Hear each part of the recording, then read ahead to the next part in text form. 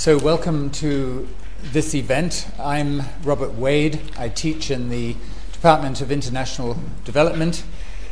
Some preliminary points. First of all, please remember to turn off your mobile phones. Secondly, the hashtag for this event is somewhere on that screen, or is it? So you can follow, you can make your own comments on the talk and converse with others about it. Thirdly, the format is that this event will go until 7:30. Sri Mulyani will speak for roughly 45 minutes, and then there will be a question and answer session. So now I am very pleased to welcome Sri Mulyani.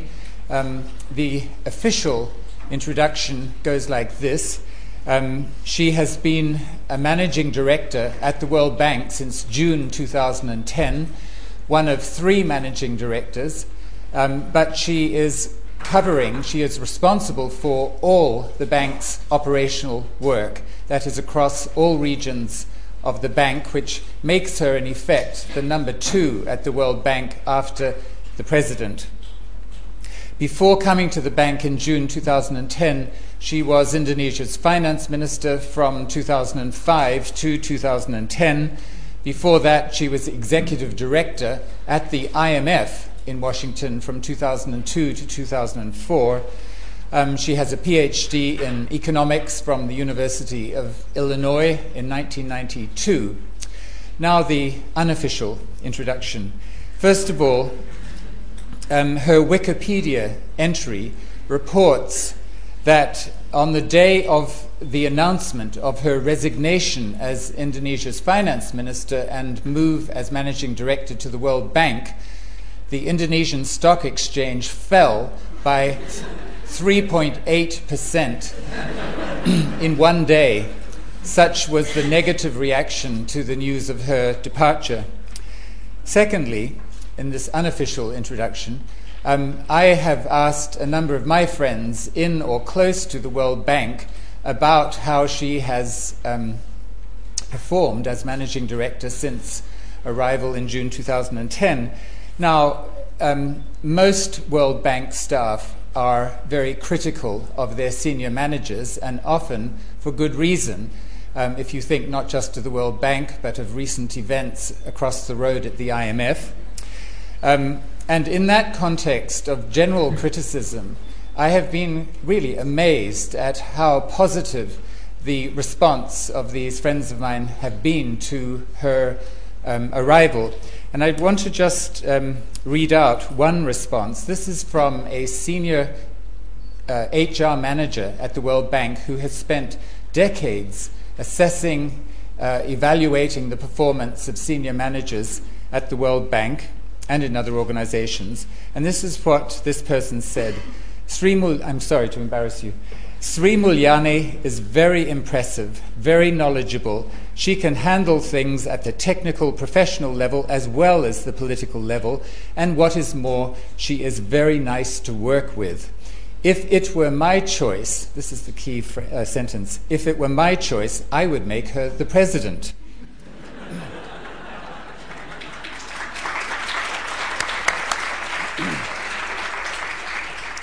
And my friend finishes by saying, I've not met someone like her in aeons of time. So, with that introduction, Sri Mulyani.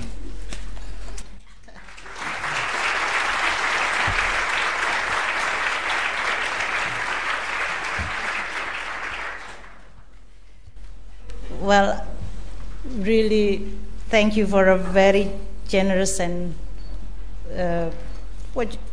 compliment to me in terms of introducing me here. I don't think that I deserve this kind of, whatever Professor Witzer has mentioned.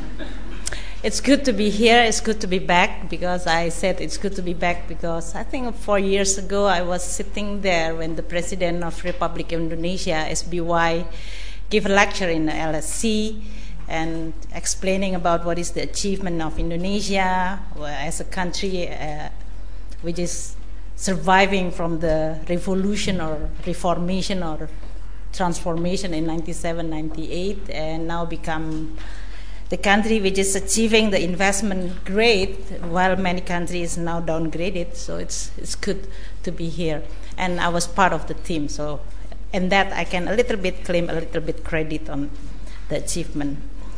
It's really pleasure for me to be also here, because I know that the LSC as a host is a place for academic excellence. I know that BANG is a lot of recruiting staff coming from this school.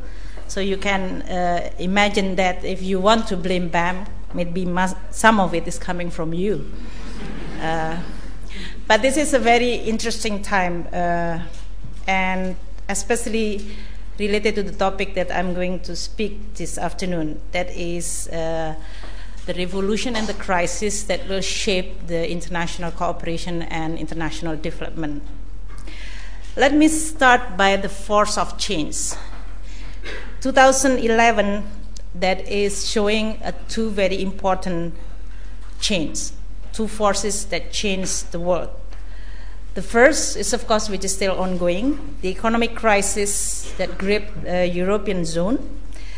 It's initially also only affected the euro, but then it's become the worldwide and spreading to many of developing countries.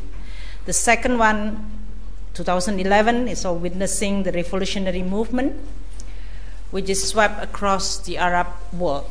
They call it Arab Spring, and that's also resonate around the world, not only in terms of the event itself, but inspiring many youth in terms of what they demand from the government and how they express dissatisfaction.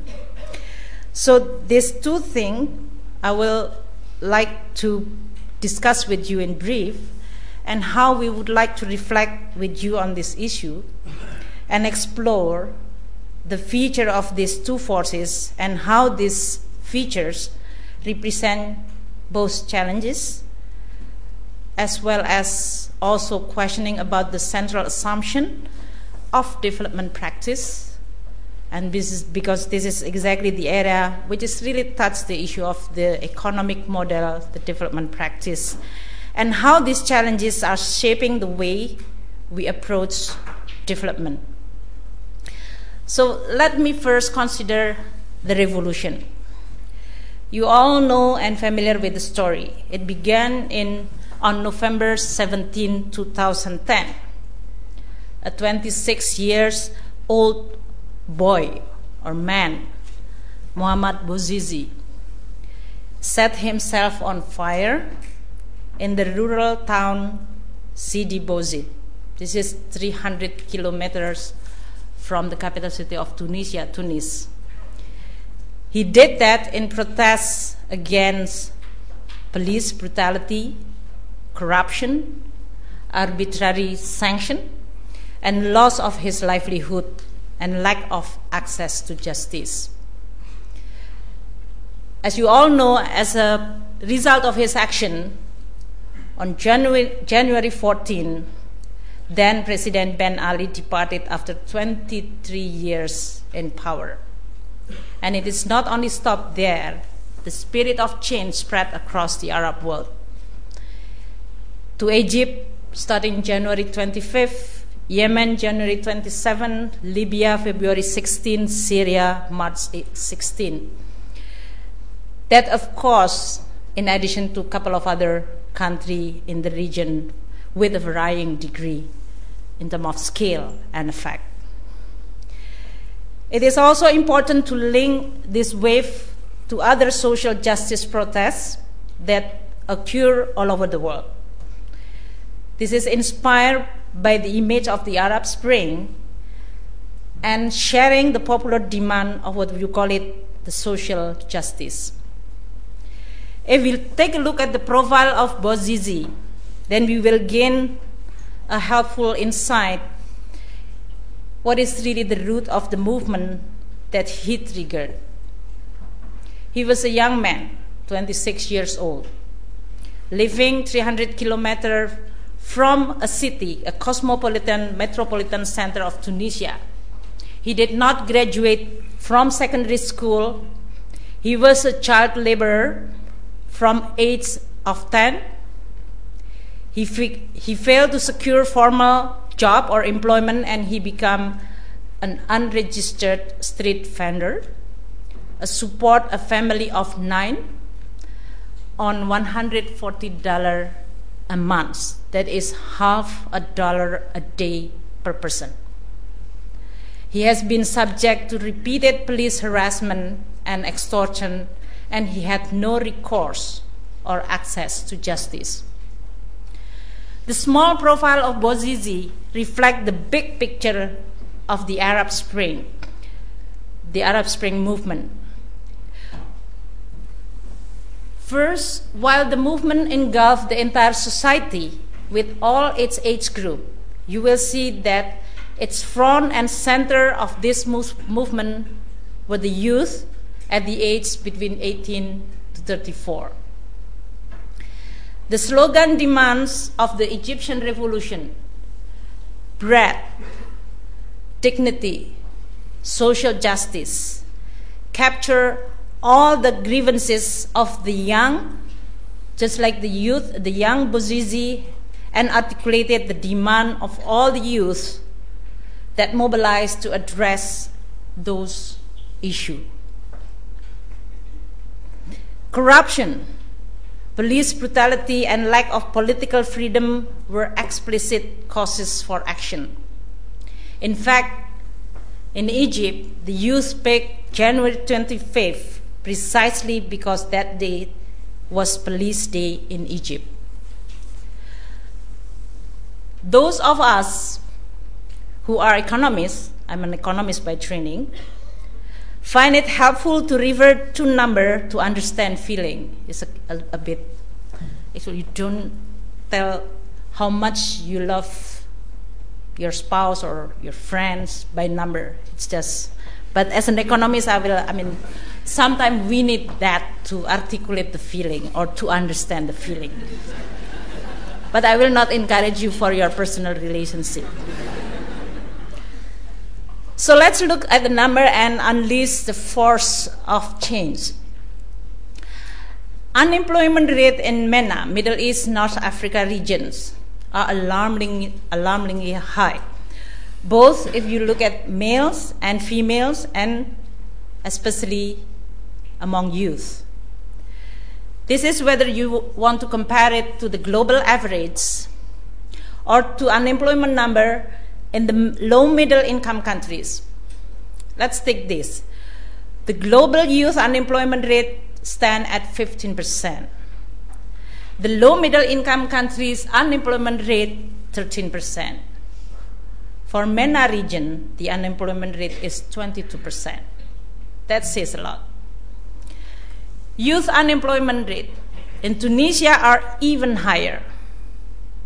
33% for men and 28% for women, so even higher than the average region. In Egypt, the number are 17% and 47% for women. The percentage of people living at least than 2% a day is 12.8%. In Egypt, it is 18.5%. with another 17% living within 50 cents per day. Poverty differs markedly across region, of course. In Egypt, the rural area accounted for 55% of population, but they accounted for 80% of all poor. In Tunisia, we even have no data on poverty in a rural area. The picture of corruption was equally distressing. Transparency International Corruption Perception Index, Tunisia ranked 73 among the 183 countries with score 3.8. Egypt ranked 112 with a score of 2.9. Both Egypt and Tunisia were designated not free, according to the Freedom of the World report issued by the Freedom House in 2011. So how this movement challenged our approach to development. If we try to analyze the profile of 2011 revolution and protests in terms of how it compared to some of the influential features of multilateral development, produce these three contrasts. The first, so I'm referring this one to the World Bank as an institution with the mandate which is articulated on Article of Agreement. The revolution, this movement was citizen movement without leader, while multilateral development like the bank is essentially governmental. Government is the counterpart that requests, define, as well as implement the development project or program which we support. Second, while economics and politics completely merge in the demand for dignity alone, the World Bank as an institution is by charter a non-political institution. It is supposed to tackle economic issues and stay clear of politics. So Professor Witt mentioned that one of the HR people saying that I can handle the politics, then you know that this is not really stay clear from politics. And you can ask a lot of questions to Professor Witt, not to me, because he's really doing a lot of research on that. The third, while at the bank we often look at the macroeconomic picture, growth, inflation, some of the sectoral agriculture productivity, this is a proxy for developmental success. The people movement demonstrated by this revolution that they feel or clearly disconnect with this macroeconomic picture or achievement, and the everyday hardship that trigger the demand for change. Actually, this is really a real case for me as a Minister of Finance of Indonesia. When the government of Indonesia at that time, of course, as a Minister of Finance, I have to be credible and telling the people that, you know, inflation is good. We are now heading down below 5%. And then I went back to visit my late mother. She's a professor, so she's an educated. And then she asked me, with the name of Japanese name as Ndo, Ndo is mean like a girl. How could you say the inflation and the price is only like less than 5% increase? You know, yesterday I went to this market, traditional market. She loved to actually do this shopping in a traditional market. And I bought these tomatoes and then all those rice. It is not 5%, you know, 30% increase or 50%. I think you lie to the people.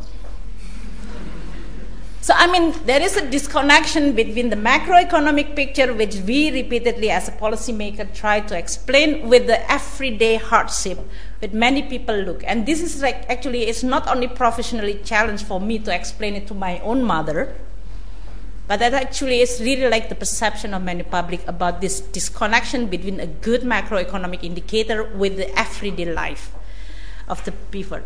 So before we look at how all this contrasts, the three things shaping the thinking about international development, I would like to now move to the second force at play, the crisis. As you all know that while in the Middle East we have this revolution, there is an economic tremors shaking in the higher income countries. It starts with the anxiety about the sustainability of the sovereign debt in the late 2009, and then translated into a sovereign debt crisis in many parts of Europe. Initially, I think if you all recall 2010, 2011, developing world seems to be spared because they show a very strong growth. While economic growth slowed in Europe, and other part of developed country, the developing country was performing well in 2011, or in this case, the last part of 2010, show a recovery, and they show a very positive, economic performance. So some analysts started envisioning decoupling and even extrapolating about what that would mean for the global economy. The World Bank Global Economic Prospect, which we just launched this January 2012, predicted that uncertainty and vulnerabilities, which has come from the European crisis, have entered, it will enter and suffer recession. The growth in several developing countries will be affected. Brazil, India, Russia, South Africa, Turkey, their growth is significantly lower. The global growth and world trade have slowed sharply. We see that the contagion is coming from many different channels. First, although many of the developing countries or emerging countries actually good in terms of their fiscal foundation, their debt to GDP ratio is very low, their economic growth is positive and relatively high, inflation, although some pressure there because of whether food prices, fuel prices, but relatively still in an acceptable level. But developing country has been perceived of having a higher risk, and that's why they have to suffer from the higher cost of debt. If you look at the EMBI and emerging market bond index, they just move only because the failure of talk in Europe, or there is a decision which is postponed. That perception translated into a higher cost of debt. Second, this crisis creates a weaker investment flow. The capital flow to the developing country has been weakened by 55% in the second half of 2011 if you compare the same period in 2010. The ongoing financial sector deleveraging, resulting reduction in the access of capital, and that definitely will affect their growth performance. And the last one is, of course, which is more direct, is decline in the export and remittances, even in this case, tourist arrival, as developed countries suffering the weakened economic performance.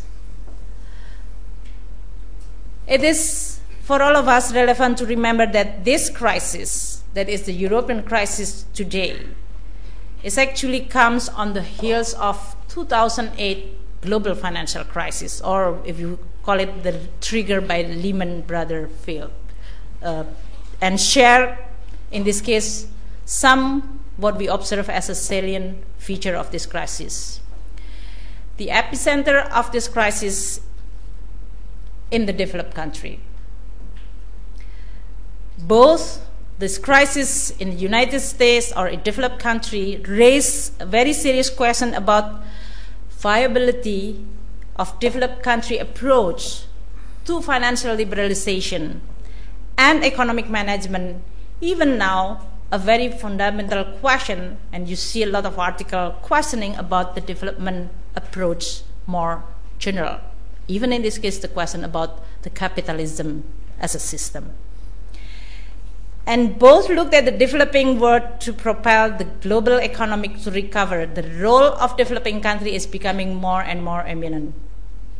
And that's become the engine of growth, which is everyone rely on the recovery and the progress for the global world in the future.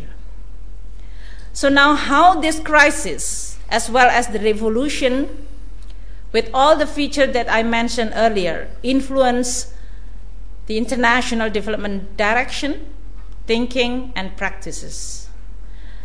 I would like to share with you some of the observations, but also in this case the change which is already happening now in the institution like the bank, because of these two things. The first is, we know that citizens are equal partners.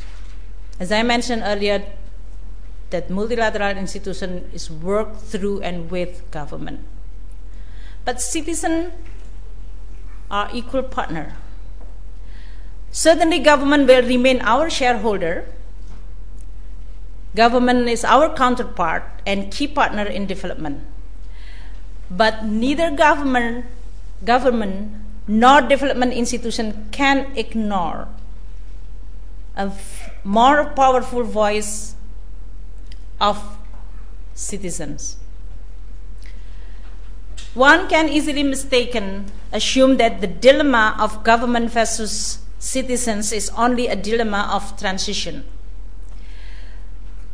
Even in this case, a lot of actually make the analytical or prediction that in the Arab Spring, if the transition government will be replaced by a permanent government through the democratic election, then the final legitimate channel of citizen voice is going to be settled. We are only dealing with the parliamentary member who representing the voice of the people. And we are going to be disappointed if you are going to make that kind of prediction. Because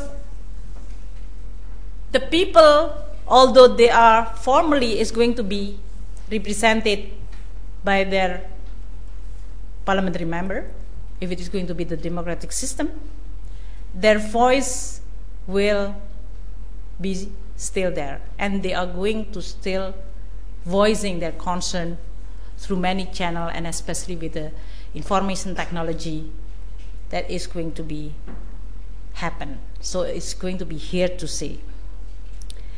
So the more complex is the representational role of civic movement, the direct democracy that utilizes communication technology, in which the citizens can express what they really want as they themselves express it.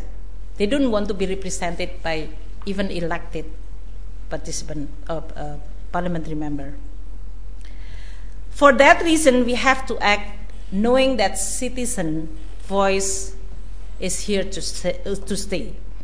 And in this case, the shaping of what you call it, the engagement and development, is going to need to be reshaped. How we respond as the bank, as the multilateral institution. The World Bank has developed a number of tools to engage more effectively with the civil society. Bank engagement with civil society is not new at all. I think Professor Waits knows very well about this. In 1981, the Board of Directors adopted its first directive on engaging non-government organizations. In fact, my own personal experience, the partnership between the bank, the government, and civil society organization in post-tsunami rehabilitation and reconstruction in Aceh. At that time, I was the finance minister, really coordinating it, all the reconstruction and rehabilitation, especially with huge international support or interest to help. And we engage and invite and also make the civil society as the partner and a player on those process consultation or even on executing of this rehabilitation and reconstruction. This has been considered as one of the best practices in the development community. The relationship of the bank and the civil society has gone through multiple phases and constantly redefined by internal change as well as development process, internal change as well as external changes. The trend is constant, however, because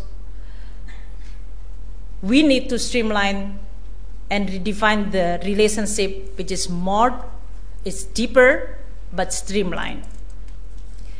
The most recent event is no exception. People movement strengthened the argument for citizen participation. Citizen participation in development decisions become more compelling, and authorizing environment for us to engage civil society is becoming more and more conducive. So World Bank is scaling up effort to strengthen social accountability through civil society partnership.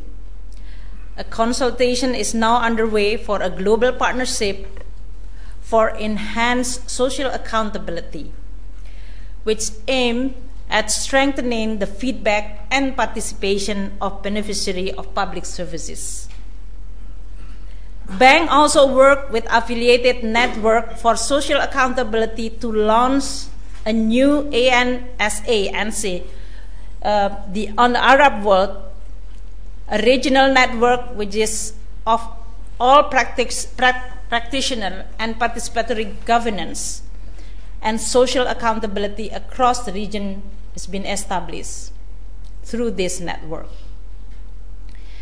In 2009, Bank evaluated its engagement to date with the CSO, and the conclusion of this evaluation mentioned that the main obstacles to engagement with the CSO was the lack of accessible data to monitor and evaluate engagement. Also, a constraint to disclosure and transparency. So in spring 2010, the World Bank launched the Open Data Initiative. This initiative is to address the lack of transparency constraint across the board. Currently, if you see the bank website, with this Open Data Initiative, we make available the public free of charge more than 2,000 financial, business, health, economic, and human development indicators. This is for more than 200 economies, some going back even decades. This is really good news, because when I was student, must be long time ago, definitely I'm not holding like iPad or those kind of, there is no Wi-Fi. So if you have to be connected to the internet, you have to go to the library or the computer lab. And the data, oh my God, I don't know whether my PhD still is actually valid if you have only 10 observations and try to run the regression and then make a conclusion as if you know everything from that models. I mean, you can do a lot of things now. So that's why I think the student now must be much smarter. Hopefully, that's right, because if you are overwhelmed with the data and information, you can even, I think it's not getting smarter, you can dumber and dumber, because you don't know which one right and wrong and how to do the analytical thing, I think. So as I always say to my student in the University of Indonesia back then, your problem is not about access of information, of data, like the problem 2 decades ago. Your problem is going to how you are going to be equipped and know how to select information which is good for you to enhance your analytical skill, to think, and then to develop your critical thinking, to not to be diluted with all those information, and then you don't know, you just become a speaker of some of the headline news without knowing what is actually below that. So that is going to be like the good news. But at least bank now, as in the past, when I was even finance minister or back then, when we are going to ask the data, you have to like come up with this big, thick book. And the cost of acquiring this data and information is very high. So now it's becoming open, transparent. Actually, it's going to be difficult. I always like join the institution in which we always declare open and transparency. When I was finance minister, I was imagining that finance minister during President Soeharto time was very nice. You don't have to disclose anything. You didn't have to make a report. There is no financial statement. There is no independent auditors. After finishing budget, no one cared about how much you spend, how much you collect. Oh my, that was very nice, of course. And then in my time, I mean, with all this state finance law, transparency, and then you start to make your financial statement, and then everybody was so outrageous because they see that why we borrowed that much, and where is the asset? Why the value of asset is so low? Why you only collect this much revenue? Where is all this Indonesian very rich with this natural resources? Where is this revenue? How you spend it? Why you only spend this much for this sector? So like the noise and the question is like constantly there. So transparency and openness is one thing which is very, very good, but it will definitely need the response from the governance and management point of view. And this is the time in which the bank is trying to also change ourselves internally in order to not only just saying that we have become open and transparent, and then suddenly we shock ourselves by saying that, this is not really good to open. Maybe it's better to close again. So the second one is good governance. Good governance is good economics. But this is very good statement. I mean, good governance is good economics, right? Everybody agree, and I think you love to know that the World Bank Managing Director said that. But for us, damn if you do, damn if you don't. This has been the bank experience with tackling corruption for decades. As you all know that the bank agreement states that the bank and its officials shall not intervene in the political affair of any member. Only economic considerations shall be relevant to the decision. This is the long-established apolitical or non-political mandate of the bank. Until the mid-1990s, the bank non-political mandate preclude the bank staff from even saying or telling or expressing the word corruption. Providing development assistance to government with endemic corruption was ordinary practice at that time, as long as this government addressed poverty. So you see the indicator is good. Well, I come from Indonesia, of course. President Soeharto make a lot of achievement on the reducing poverty, developing the farmer on a subsistence level, producing the productivity of the agriculture is improved. And no one of the bank can say anything about corruption. Until then, we have 97-98 crisis. I think the same thing in Middle East and North Africa. So since 1997, the bank adopted an explicit policy on fighting corruption in bank project or program. The policy was based on research showing how corruption is detrimental to the development and economic growth. The event in the Arab Spring also showed that the Arab youth did not see the distinction between economics and politics when it comes to corruption. To them, corruption was simply bad, especially for the poor. So a simple and rigid distinction between what is political and what is economic is not going to work. The World Bank Group is still prohibited from engaging on politics for the sake of politics. But where politics meets economics, the bank will take the economic consequence very seriously. And the enabling environment for fighting corruption now is better than ever. The voice of citizens in 2011 came loud and clear.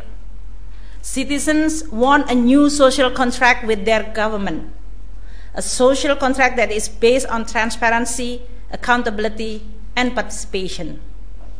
Some states struggling to catch up with this aspiration of their citizens in this area, but others are leading the transformation process. You see that there is a progress. In September 2011, 43 countries has already signed the Open Government Partnership, a multilateral initiative launched by the several heads of state at the United Nations. So becoming finance minister now is not easy and pleasant, because you know that you have to open your data. And the bank will not lend to any country on a development policy loan unless their budget is open and transparent. When it's come to good governance, leading by example is a must. So in order to position in itself as a leader in this area, the bank is setting itself as an example. Our aim is to make a truly credible and trusted partner, which actually is not really an easy. This is the area which is very difficult in the development. It's good in the rhetoric, it's easy, it's also very, it's very interesting, attractive from the headline point of view, but as really a problem of development, corruption is not an easy issue to deal with.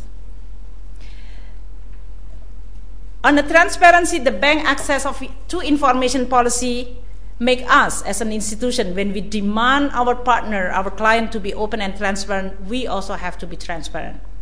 So our access to information policy make us as a leader among multilateral institutions on disclosure. To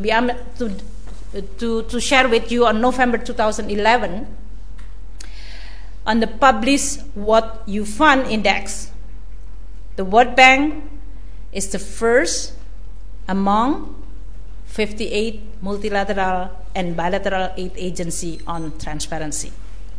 You should give applause to the World Bank. It's quite a lot change there. The bank has been improving our capacity to detect and investigate fraud and corruption by strengthening the bank Integrity Vice President. I always tell my children that in bank now we have KPK. KPK in Indonesia is very, very well known. It's the anti-corruption body. So we have the INT Vice President in the bank, which is really improving in terms of the capacity and even detecting the corruption in our project and program. We currently update our strategy for tackling corruption and promoting good governance. And the new strategy will scale up progress, go for pragmatic and empirically tested solution, and operate on basis of robust result framework. I can go on actually a little bit longer, but then you are not going to have an opportunity to ask me questions, which is good, because it will be very... Okay, I will try to concise. But corruption is good. I can show you with some of the evidence in Peru and Philippines, in which by applying this corruption, improve service delivery and enhance citizen access. In Philippines, this good governance, transparency really reduce the cost of actually purchasing million textbooks a year. So it's really like a real benefit can be actually achieved through this good governance. But I would like to touch the last issue, which is related to equality. Equality matters. As I mentioned earlier about this disconnection between the macroeconomic indicators with what is the everyday life that people actually suffering or facing. Growth and other macro indicators are definitely not enough. For example, in Tunisia, before this crisis or revolution, the average growth, economic growth, is 5% over 20 years. So it's really a good achievement. Even in Indonesia, before the revolution 97-98, our growth is around 6 to 7% for almost 30 years. That's why we can reduce poverty.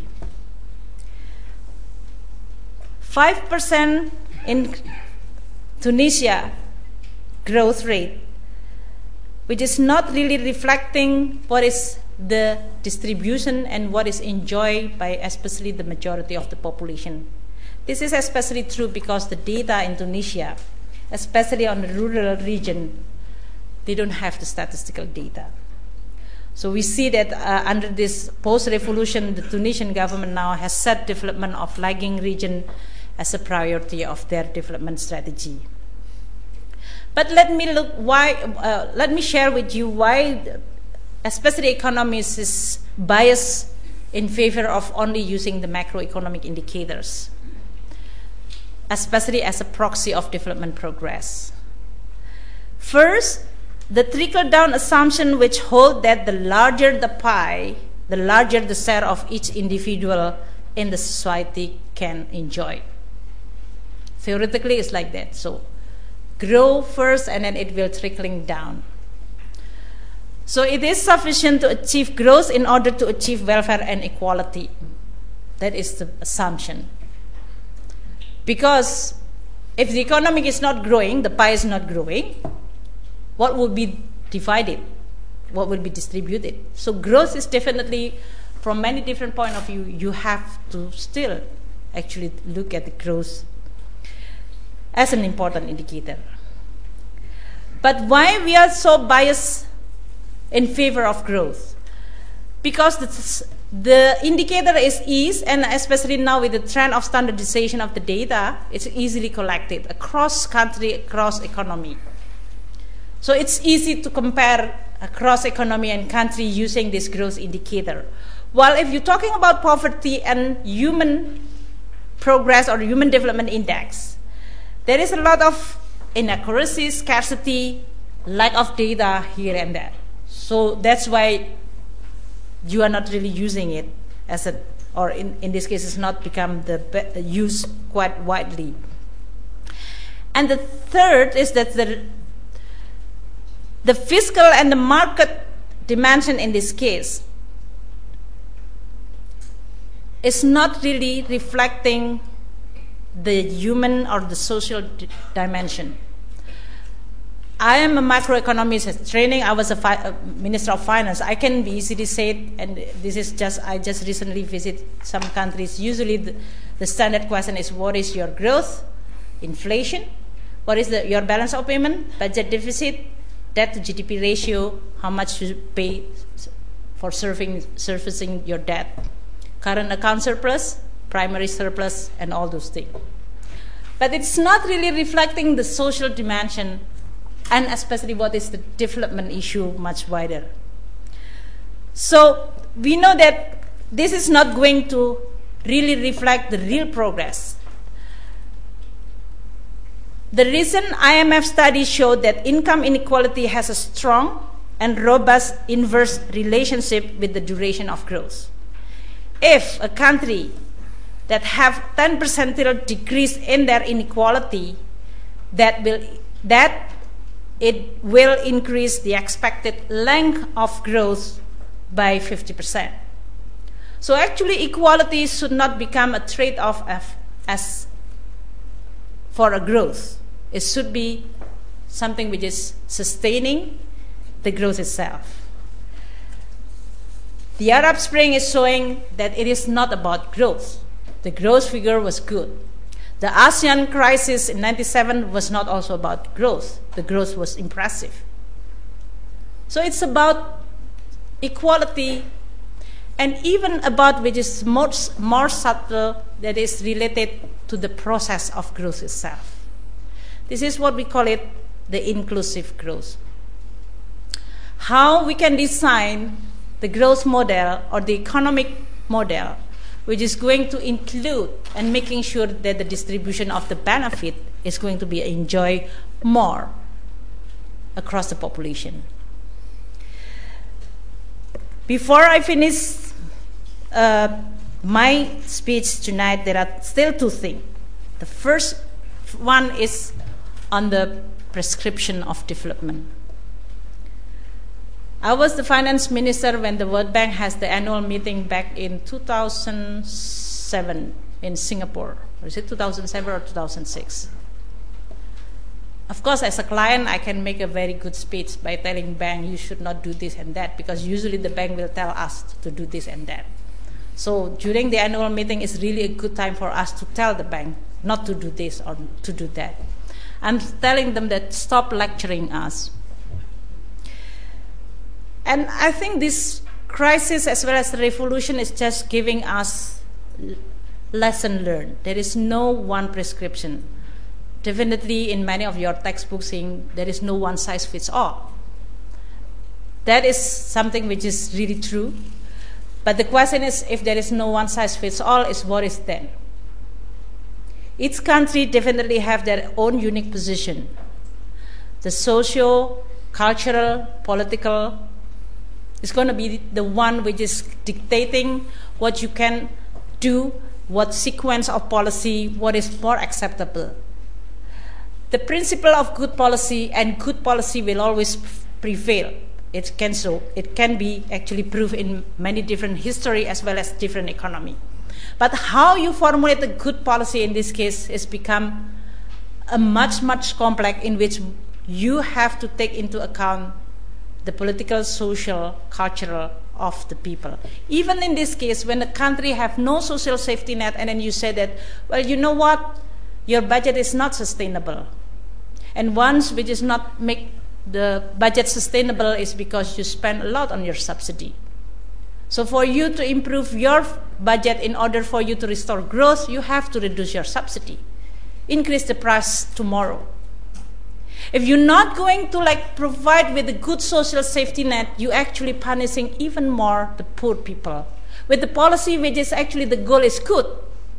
Because without sound and strong fiscal or budget, there is no way a country can actually develop themselves.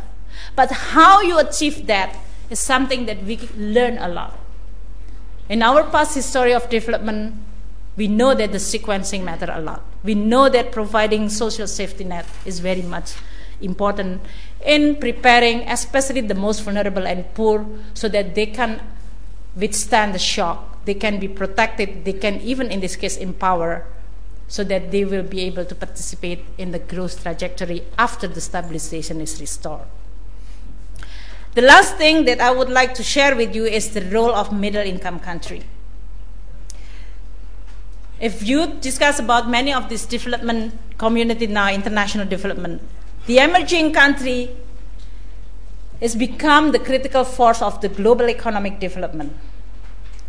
The World Bank predicts that by 2025, 6 major economies, Brazil, China, India, Indonesia, South Korea, and Russia, will account for more than half of global growth. I think the World Bank is not making prediction because the managing director now coming from Indonesia, I guess. Hopefully not. I don't think so. So, if you look at the pie of this global economy, the balancing player is there. And it is even more accentuated with this crisis in which the the European economy, in order for them to consolidate and restore their stability, they definitely is going to weaken. In Indonesian experience, we need around 5 years to consolidate from the debt to GDP ratio 110 into 60, and then currently it's around 24%. Takes 10 years to that level. So you can imagine how many developed countries here with such a very high debt to GDP ratio will need to consolidate. And the faster, the higher the growth as well, it's the faster for you to consolidate this debt to GDP ratio to a more sustainable level. The emerging country, middle income countries is becoming more important. So they are becoming more and more act as a shareholder rather than a client and borrower of the bank. They even in this case is becoming more and more responsible. So collective responsibility and collective accountability is becoming more important. When you are gaining importance, power, and role, then you are becoming also responsible. Many developing country or emerging country, middle income country have to prepare and assume this new responsibility.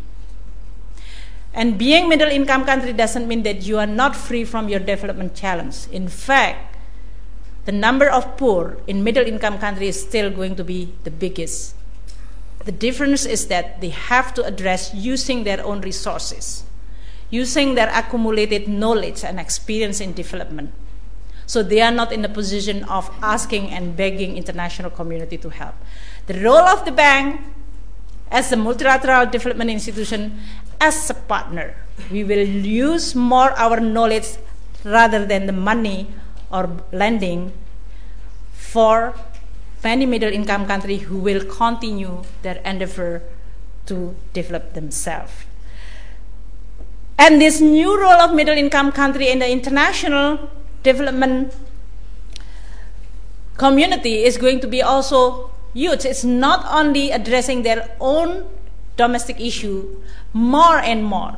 Many developing countries will prepare themselves and playing more regional or even global role. China, India, the knowledge is not only from north to south, west to east, now south to south, even south to north.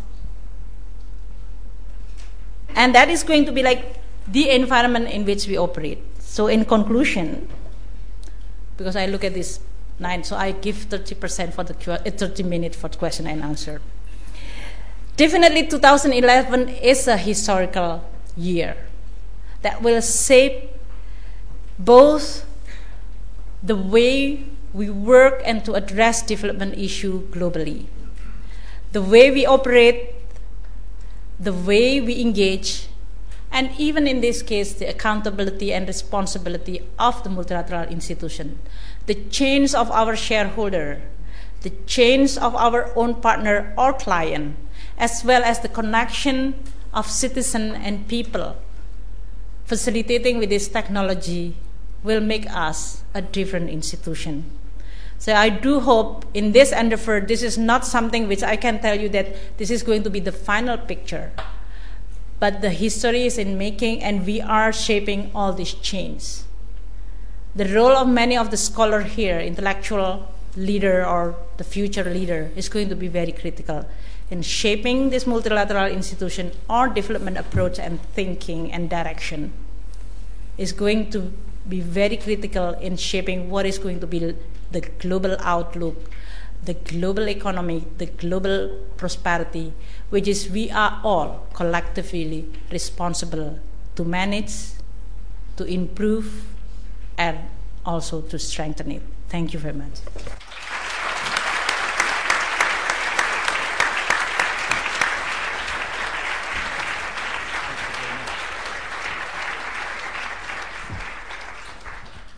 Okay, well, thank you very much. We will finish on the dot of, or slightly before, 7:30. So Sri Mulyani, after the introduction about the interaction between the revolutions of 2011 and the financial crisis in the West, went on to talk about several features of the World Bank's involvement in development issues. One was engagement with civil society actors, the new World Bank engagement with civil society actors. The second one, this question of governance, good governance, and the extremely thorny question of how the bank reacts to corruption, a problem which until recently the bank would not even speak about on the grounds that corruption was political and the bank was an apolitical organization. Thirdly, the question, another very difficult question for the bank, the question of inequality. The bank has talked about equity on the grounds that equity is about opportunities to make income, and therefore opportunities are apolitical, so that the bank as an apolitical organization can talk about equity, but it cannot talk about inequality, because inequality is about outcomes, and that is political. There are certainly some executive directors on the board of the bank who have made that argument, that the bank mustn't talk about inequality as distinct from equity. And then the fourth point was about policy prescriptions. How does the bank operate once it has decided that it is not true that one size best fits all, as in the Washington Consensus is valid for everybody? How does the bank then operate? And finally, this question of the role of middle-income countries. By the way, India has graduated from low income to middle income, and so this cohort of middle-income countries, which of course includes China and Brazil, is now by far the biggest component of World Bank borrowing countries, and that then again sets the very difficult question of how the bank relates to countries that are middle income rather than low income and do have resources to contribute in large part to the reduction of poverty within their borders. What then is the role of the World Bank in terms of, for example, supplying knowledge? Well, as that comment may have suggested, I could talk for approximately 1 more hour about what we have just heard, but I suggest the format should be, I'll take maybe 3 questions in sequence, and then Sri Mulyani will respond to this cluster of questions, and we will finish at 7:30, so just hang on. So who would like to begin? I see a woman up on the aisle just behind you, and then you in front, the man with the jacket. Ibu Sri Mulyani, I was actually one of your students at University of Indonesia. Okay. When was that? A long time ago, I'd rather not to say. You mentioned about World Bank requires openness from the countries. What does the World Bank do to ensure that the data provided are actually accurate? I think in Europe, we saw recently particular country had been providing a bit misleading data, and then European Union use those data to kind of plan the future. Does that country's name begin with G? Okay, so the question is, what does the bank do about ensuring that the data provided to it is more reliable than that of some European countries provided to the EU? Yes, the second question, the gentleman in front. Sorry, I'm Iranian. I've studied international political economy. My question is a bit related to a question. In my country, in Iran, many people, many academics and business owners, they don't know exactly about the GDP income and actually any data or statistics. Even members of parliament, they have begged the government actually to hand us real data. Actually, no one knows about the rate of inflation. No one knows about economic data. How IMF or World Bank can put a pressure on Iranian government to report true data and true statistics? Because when IMF says that, okay, Iran is going to have let's say 20% in heaven, 20% actually progress in their economy, 20% growth, everyone thinks that, okay, that's right. But as far as I know, it depends on the reports by the government.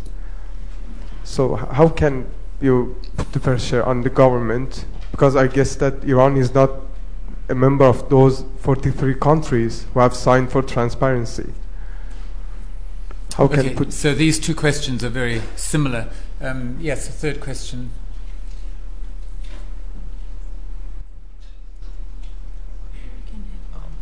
Hi, I was just wondering that you spoke a little bit about the World Bank's increased engagement with civil society groups such as and NGOs, and I was just wondering, do you think this trend would make the bank more susceptible to American influence, since these transnational groups tend to lobby U.S. Congress to force their agenda onto the bank through funding review?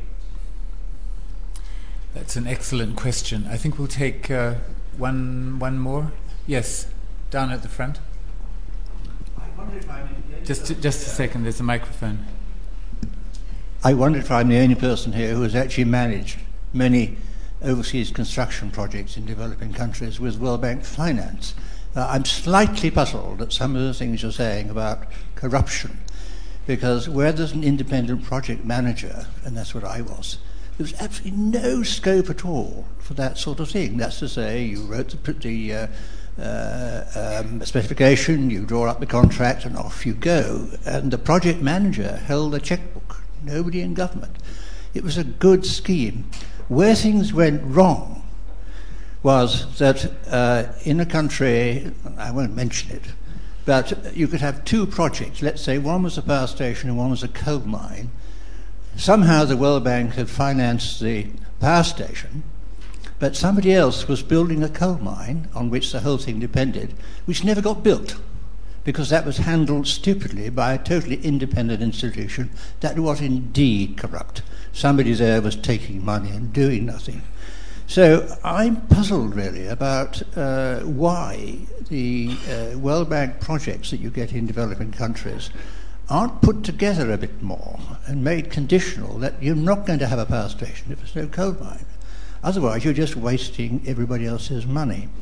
So getting involved in government is very important, and I'm just wondering, on the whole I'm very optimistic about my experience of World Bank projects, but I'm not very optimistic about countries that can't put these projects together. Are you now doing that so that you don't get a wasted project now and again? Can we know which region your work was in? Which region? I was involved in three regions, Iran, Nigeria, and the Sudan. I'm not going to be specific. Would you like to take this? First, in terms of the data, I mean, and the first and the second question is actually linked. Disclosing and opening data is only one step, of course. I will share you my own experience. I mean, disclosing the data of the budget, and you mentioned about the media, the parliament, NGO. Surprisingly, they need to understand what is actually this data. What does it mean? So disclosing is only like the first, what you call it, necessary step. The second one is the empowerment and understanding, and that's what you call it, strengthening the demand for good governance, transparency, accountability. Will definitely need the quality of understanding about what it's all about, so that you know exactly well. So how the bank is not only just asking the disclosure, but also in this case is really for the country. I'm not dealing with the Europe in this case. There is no, especially on the advanced Europe, it's not a client of the bank. The blank client is the middle and low income country. But for a country which is still in the process, even building the capacity, they don't even have the central bureau statistic or the statistical bureau that will collect the data. So you're talking about, even in this case, the capacity to collect, to record, and then to publish the data. That is a very, very elementary, fundamental, but yet very important for us. If I mentioned about Tunisia, in which the data at the rural poverty is not there. If I discuss with many countries now that they say that, well, can I manage and change my subsidy policy from the general subsidy through the fuel price into more targeted subsidy, in which I know who's the poor by name, by address, so I can directly assist them without subsidizing the whole population, which is maybe enjoyed by more the rich people. Then the technique in terms of identifying who's the poor, how you are going to differentiate between this household and this household, how this household is classified as a poor and the other one is not poor. This is a lot of what you call it a very detailed technique, as well as methodology, as well as the capacity to collect it. That is something which is, as an academician or academic can also discuss about what is the relevant and the right approach in really identifying the poor, and then you collect the data. So we work in really supporting the country in order to be able to collect, to produce, to manage, and to disclose data, especially for the low-income country. But when the data has been collected and disclosed, who's going to use this data? Because at the end, it is not only about disclosure as the goals. It is about the disclosure that then you can ask the accountability. It should be linked with what you promise. If you promise that you are going to use your taxpayer money in order to reduce the child mortality, or you are going to improve the education, then you have to link it with that. Where in the budget that you can find that information? So yes, my own experience in Indonesia, when we have this reformasi, the reformasi is that in the past, when President Soeharto time, nothing has been disclosed, or if it is disclosed, it's already 5 years too late. But when then you start disclosing it, I was amazed that even the media, because the reporter doesn't know how to read the budget, they don't know what is the crisis, what does it mean, this bailout. why it suddenly increased the debt, what does it mean having this debt. So at that time, I was creating a course for many media reporters in my university, inviting them, this young reporter with many background of education, sometimes really have no basic economic understanding, and try to teach them what is really, this is the GDP, this is the budget, this is the crisis is going to happen. Tomorrow, if you are going to meet the Minister of Finance, ask this question, and you have to write this one, because this is going to be like linked with this. So all this, and they really like value that. Because in order for us, democracy, openness, disclosure, transparency will only become the real forces or an effective system to create what you call it good check and balance, not just for the sake of check and balance. This is try to prevent bad policy, try to encourage more good choices, and then to provide with a better benefit for the people. At the end, it is all about that. And that is exactly what we need to do. So parliamentary member, yes. Sometimes in this case, they need to have an assistant or a staff who will advise them to read the data, or even asking the question and so on. So people, parliament, media, they all need to understand data. But even in a more sophisticated, mature democratic system, the data can be still manipulated. If you are talking about fraud and criminal, all those things can happen. I mean, in the financial sector, you can disclose something which is different. In Indonesia, before my time, I tried to sing to the association of the accountant profession, because when you hire the accountant firm to make your report and make the audit, you do it at two different kind of report, one for the bank and one for the tax office. For the tax office, you should profile yourself as a low profit, and then for the bank, if you are going to borrow, you are going to have a high profit in a way. And you can do that because there is no system to check them. And there is no professional integrity to make them that the accountant will not do that. But even if you have the standard, you still can find an accountant which is doing the fraud thing, this white-collar criminal. So you have to differentiate between the crime and the criminal act or thinking with the capacity and the development and democracy in which the focus of the bank, as well as many of the countries, is really try to develop and build that system. The question in terms of if bank now engage in civil society, are we susceptible to the U.S.?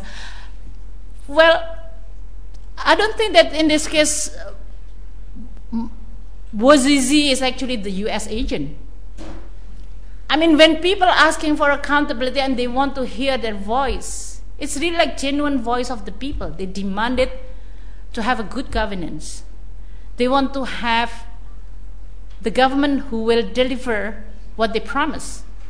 They want to know, because what you are in a public institution, as a public officer, this is something which is that you will put the public interest first out of your own interest.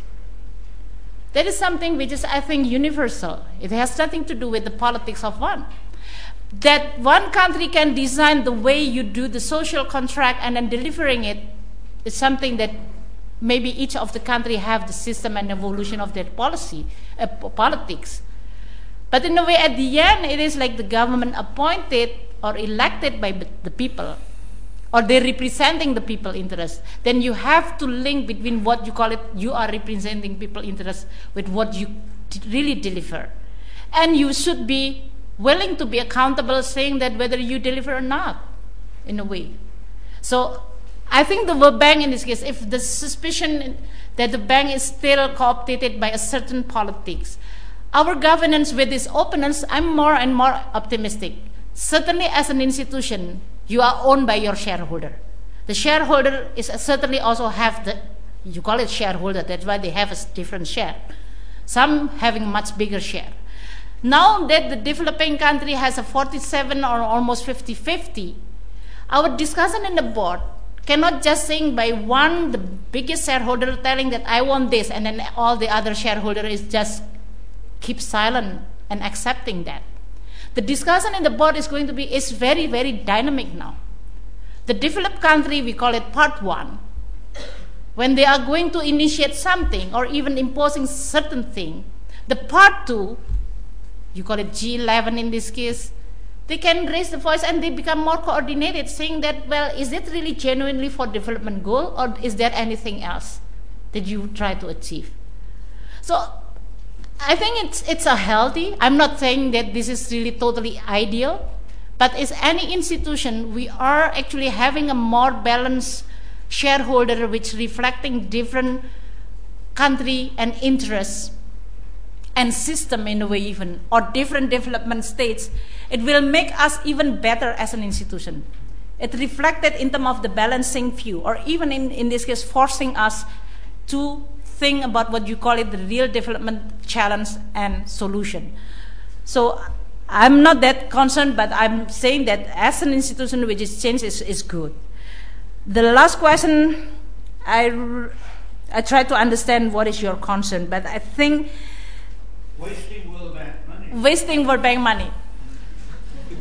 The design, well, I can answer by saying a technical process that preventing that in the way, I mean, within the bank, when the project is submitted internally, there is a lot of what you call it review committee coming from different sources.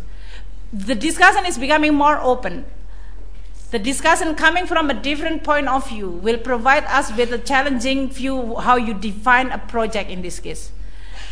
I'm sure in this case it's going to be much, much healthier. When the project, I'm chairing because as the managing director, as Professor Wayne mentioned, overseeing the whole bank global operation. For a project which is, we know that there is a high risk, whether this is on a governance, whether a questionable about the capacity of the institution, whether this is related to some fragile and conflict situation, we take it in the organizing committee and try to look at all different. So at least from the business process point of view, there is an improvement of preventing that. But the decision is already made. Now we are saying that, okay, maybe from the design point of view, the project is really good. When you put it really on the field, the environment may be changed, and you want to detect, people want to know where the project is, how much the bank spent. And we are now introducing what you call it geomap. So more than, 17,000 bank project now, you can click it. If we say that we built this school in this village, in this country, you can click it. And then you can detect that. The geomap. Geomap. Mm-hmm. Mm-hmm. So, I mean, the technology makes us even more, I mean, the room for this kind of mistake is becoming less. I'm not saying that it is perfect, but I think for an institution, we are accountable of using all the possible and available technology in order to improve our work and prevent all those wastes. Let's just take a couple more questions. Yes, you with your hand up there. Thank you very much, Professor Wade, Sri Mulyani. Very quick question. You gave a very noble speech about anti-corruption, and the World Bank is also a gateway for reformers. Ngozi has become minister in Nigeria. Nabli has become central banker in Tunisia. But also from governments, people join the World Bank. But not everybody has a track as good as yours. For example, the other managing director, Mohammed Mohieldin, faces charges of corruption and is still in one of the top jobs at the World Bank. And I would like to know how you comment on that. Can the World Bank stand this situation, and what you feel should be done in this sense? This involves questions about the ethics of senior bank managers and why some of them seem to be insulated from discipline. Is that the question? No, he's also asking about the Mahmoud Mohieldin, the other MD. Oh, okay. Well, another MD. Okay, yes. Yes. Hi. My question is, in addition to the bank's changes you talked about in the areas of civil society engagement, corruption, and inequality, do you envision, as a successful reformist yourself, a change in the bank's approach to developing countries' trade policies in an environment where it's become extremely difficult for them to keep up with the global economic changes? Thank you. Okay, so the question is about the bank's trade policy, changes in the bank's trade policy. Yes.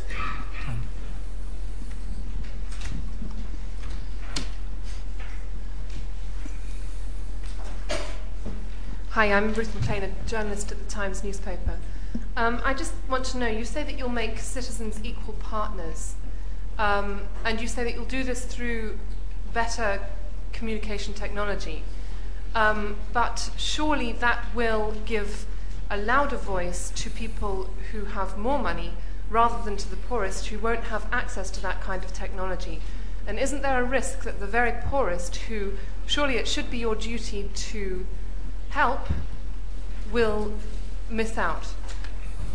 Okay, we do need to finish in a very short space of time, so why don't you take these 3 questions? Okay. And the last question, which is very good, I think, in this case. We have, definitely in this case, the access of technology, information will require, and in this case, a lacking that, or left out the people who don't have the access of this technology, and those are especially poor. So there are 2 things. First, the penetration of this IT or the access to this information technology to express their voice or to be engaged. But the second one, which is equally important, is we are not going to just rely on that. I mean, in many of our, what you call it, community development program, this is really the interaction with the direct community level is still there. So they are organizing themselves. They make what you call it and establish their own governance.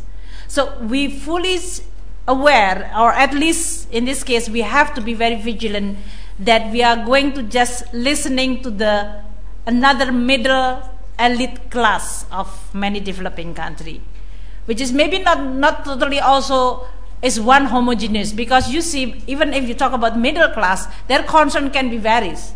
So in a way, sometimes also reflecting the real poor. They can be even more militant than the poor. They even claiming that they are suffering comparing to the poor. So, but the information is one thing. We are still in what you call it institutional development, which we work combining with the information data. The consultation is the voice in which we said whether this policy really work and reflecting the people concerned. So it's one thing listening and getting the information from this channel. But we have more than 132 offices in the country in which we operate. We are more decentralized. It is not like from the Washington parachuting coming for 1 week and then doing thing, reading the information and then telling the government this is the prescription, you have to do this. It's no longer that way. We operate there. We engage with the people. Our country offices in this case is engaged with the people, the CSO. So it is not only like through this channel that we are going. The second one on the trade policy, advising well. We all know that the trade is one that will make win-win solution on the global economy. But we also know that the competition, global competition and through the liberalization of trade is definitely create winner and loser. For a country which is lag behind on the capacity, whether this is the doing business, their investment situation, competitiveness is not yet there, they are going to be threatened by this competition to become a loser. I think the problem for us is not about questioning about the trade, but how you are going to design the policy that will empower or enabling this country to be more competitive. And that's why in many countries it's not really prescribing or in this case telling them to reduce their tariff. Actually, many countries actually arranging themselves and try to reduce their tariff, whether through bilateral or through this WTO. But many countries after signing this agreement is not really realizing that their job is not finished on this agreement. The more important job is actually try to build their own competitiveness, whether you have to build infrastructure, you have to invest on your human capital, you have to improve your what you call bureaucracy, so it's not going to, you have to reduce corruption. All those things which we know is going to be the obstacle of the ability of the economy and the people to be competitive, because those which is weakening the competitiveness is really sometimes from the bad policy, bad infrastructure, or inadequate investment on the human capital.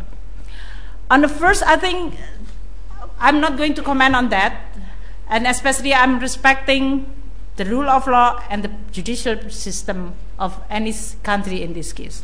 So, thank you very much. Okay.